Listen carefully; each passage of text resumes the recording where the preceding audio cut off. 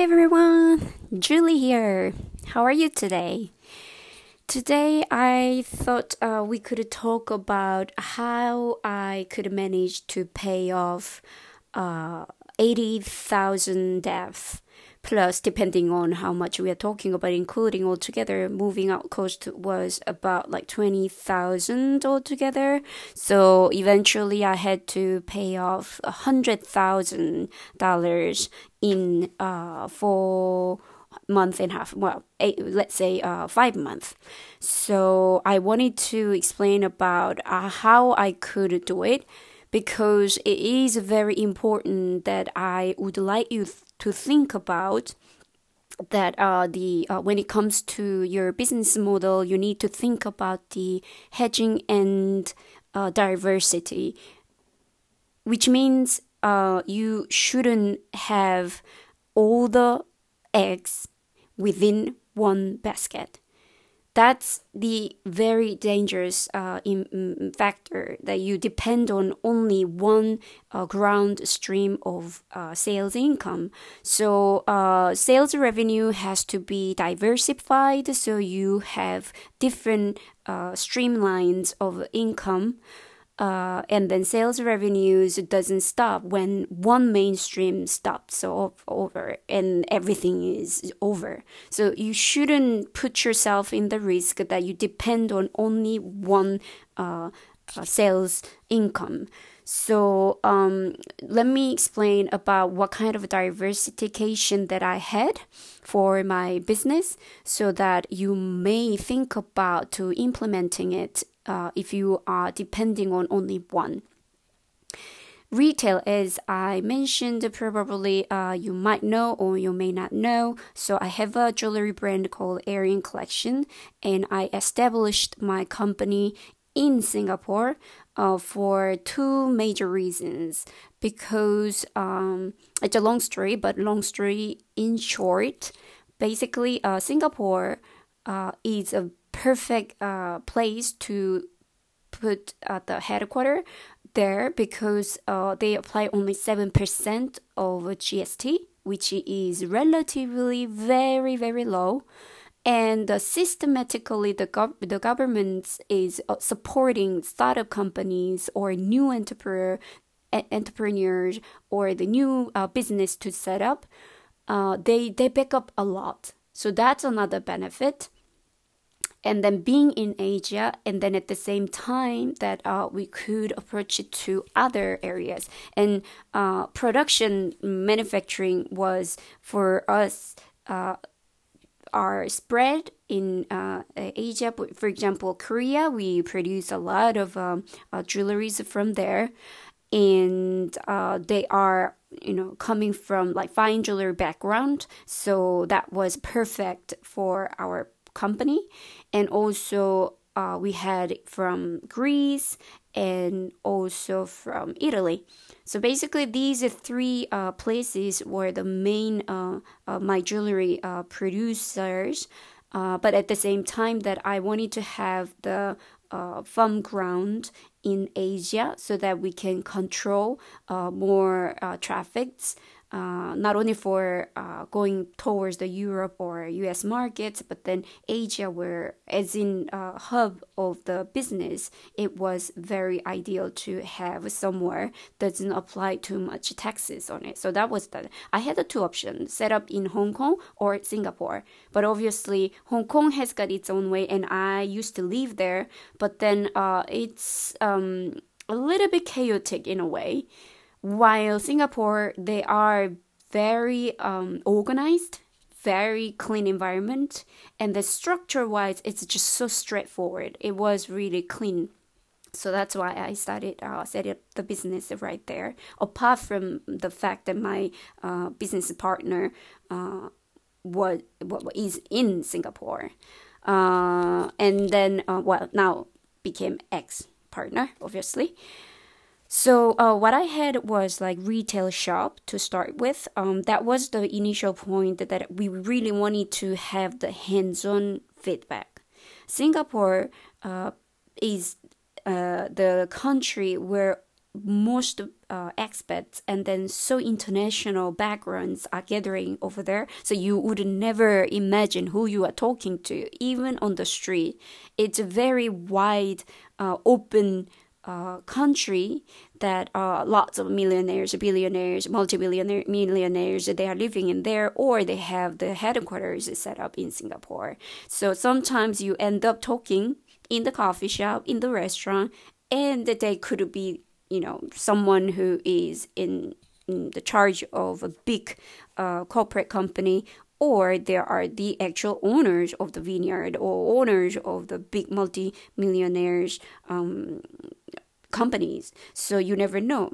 But anyway, the retail that I thought I really wanted to really directly connect with the direct consumer. So that's why it was one of the reasons why we set up the retail. In the meantime, we were preparing or consolidating the branding, because the packaging wasn't as satisfied as I was when it comes to all the step-by-step kind of experience that I wanted to design to give them.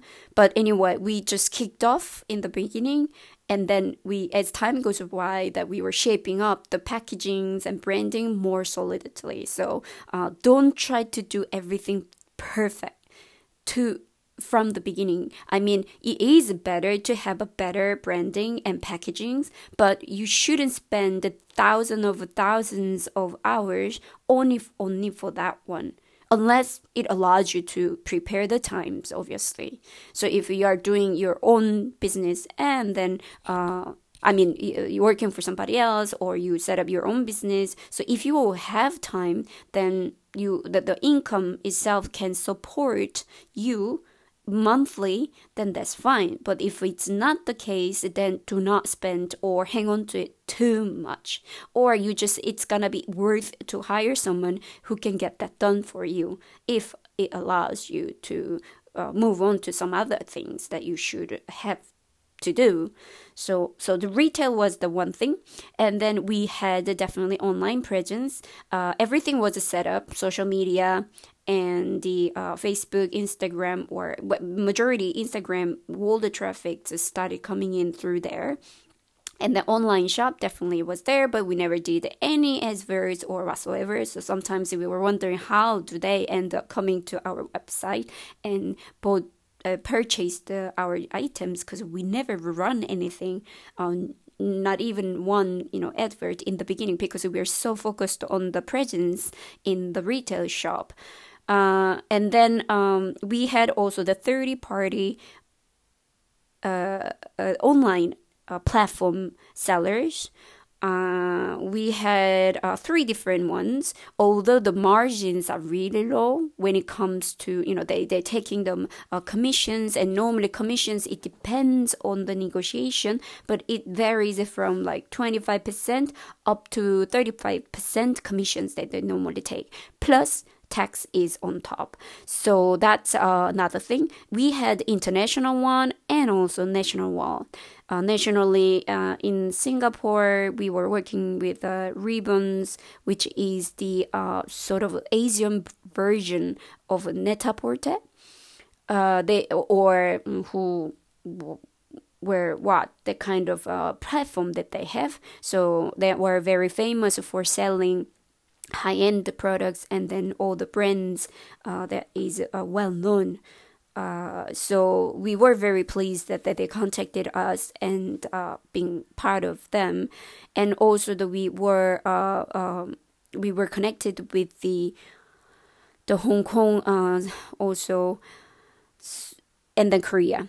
And we also did the drop shippings. And fourthly, we did also wholesale internationally and nationally. So we kept working on wholesale by participating some exhibitions and through the contacts that we had previously. So nationally, that we could manage to sell, even if it was not necessarily a big numbers of the quantity in terms of net growth, let's say it's not huge part of it, of our sales revenue, but still something is something. And we wanted to diversify so that we wanted to see whether it works out or not.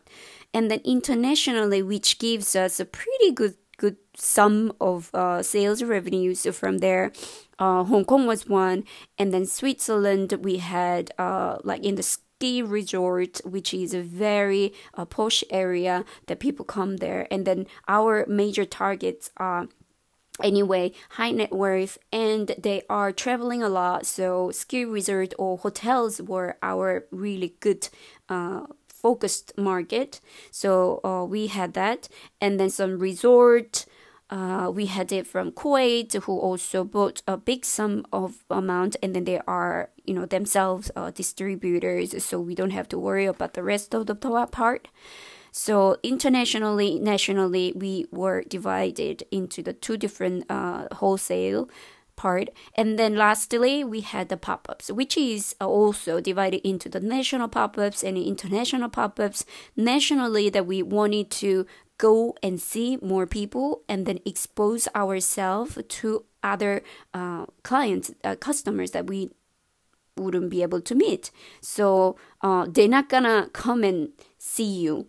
It's more like we make ourselves exposed to somewhere else so that we tell and people to see us, and also we giving out our brand images and also the awareness to raise. So it was a pretty good one. And internationally, that for the second choice, that we wanted to do wide trial so that we can sort of like tapping into the market. Not exactly we are going into the market, but by doing the pop-up shops, we could taste a little bit of the clients levels or customers levels, whether we could be possibly approaching to them and that there's any chance that we can make it well.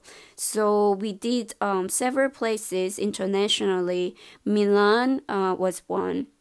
LA we did also, and Paris, London, and Shanghai. So by doing so, we found this agency in China that has got a great team members, and they took care of a lot of things for us. And then we could enter to the W Hotel because of this agency. Now, you could ask that whether the price was really, really expensive. Considering of what we had it back, the money that we put in was totally worthwhile. And it took a while still to generate the sales as expected. So the first pop-up that we did, it was quite bad. We didn't make much sales, but then we realized that wasn't the right market. So that we tried a second time and third time. So continuously we've been doing for 2 years. And we, from the third pop-ups that we did, it started generating a good amount of sales. So we were pretty happy with that.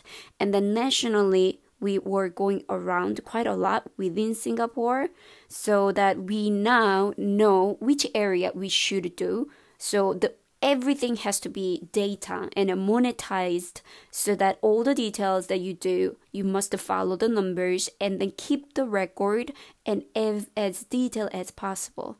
So by doing these 6 different diversifying the channels of our sales revenues streamlines, we could manage to pull out a lot of money so that I was actually like raking out a lot of money from there.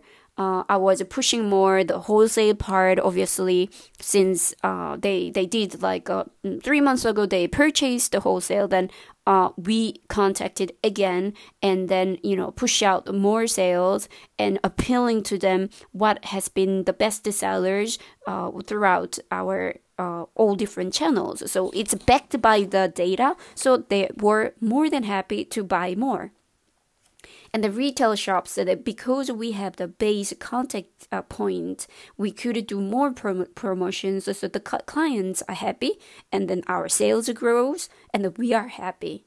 Online, so I started like putting social media. I basically didn't even have a time to think about hiring somebody at the moment. Obviously, I was 100,000 depth on it, so obviously I couldn't hire somebody else. So what I did was I go through all different kind of quick how to do the Facebook ads and the Instagram ads. So I trained myself about 2 hours, and just right away I started running the ads. So for example, the very first one was pretty successful. I was quite surprised myself that 2 hours teaching myself through the like a YouTube and then some other resources that I could pull out was basically I put $50 of the ads running splitting the test in the 3 different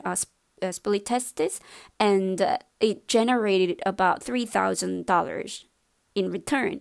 So I tried second one and third one, so that it was a study keep bringing more money. So it was really great part of the income that we could have. And the third party online that I contacted them directly and that suggested to do more exposure. In return, that I could suggest more promotions, special discounts. So that worked pretty well. So it generated a couple of thousand right away.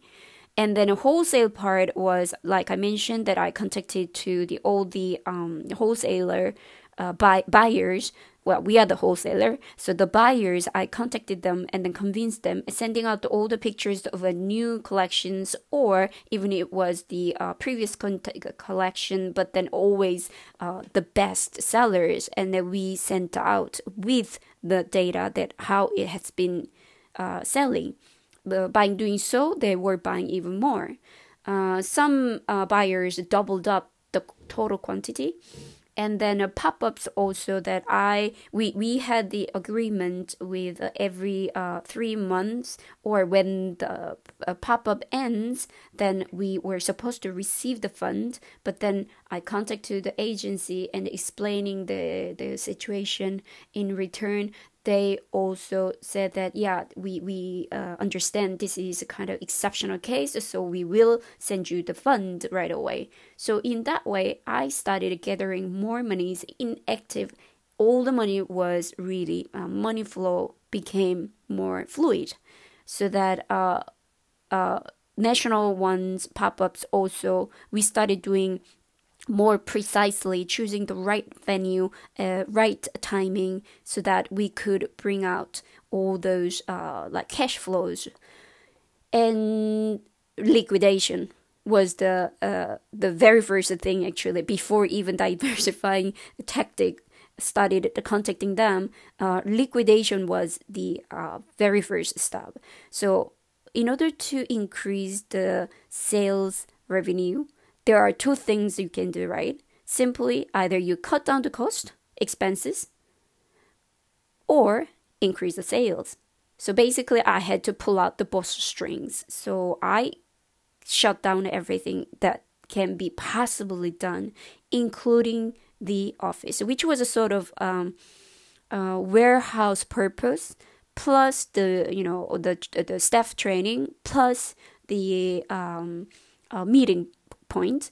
But we had to give up on it. And even if it was shut, it was a pretty symbolic. But then I would like to say that unless it is necessary, do not open the office, because it will bring you monthly cost. And in the end, the expenses is always try to cut down the monthly expenses. It will help. So I shut down the office, plus cutting out all the unnecessary, or it's necessary but manageable programs or services that we were doing. I just shut them out.